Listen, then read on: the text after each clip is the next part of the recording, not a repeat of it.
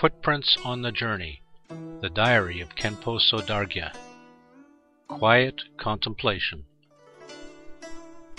A shower enlivens the grass, making it look as if it's been sprinkled with green dye. Flowers on the front porch and in the backyard also start to bloom lavishly. Sitting in the yard, I turn the pages of sutra designed like a jewel chest and read this passage. In order to obtain a peaceful and flexible mind, a beginner should train in a solitary place. Indeed, until we reach the level of non-duality of mind and object, we should stay away from distracting surroundings. Longchen Rabjam also states, with a non-realized mind, a person is easily influenced by external distractions. Therefore, one should stay put in a tranquil place. When a person has melded the mind with core instructions into one, only then will he see all activities such as walking, sitting, standing, or lying down as all being practices. Dharma pervades everything in the world. In such a state, the cosmos, the earth, the worlds in 10 directions, and all the multifarious phenomena are all clear, pure appearances.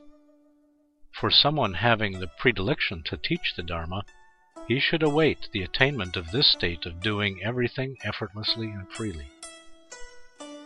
The great Geshe Shardong of Xiachong Monastery says, in Essays on the Stages of the Path to Enlightenment, if one has become immune to external ills and has melded the Dharma with the mind, then his spreading the Dharma in big cities such as Beijing or Tianjin is a feat worth rejoicing.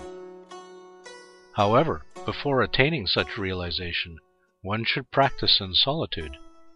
It is great to teach the Dharma, but it is even better to concentrate on solitary practice.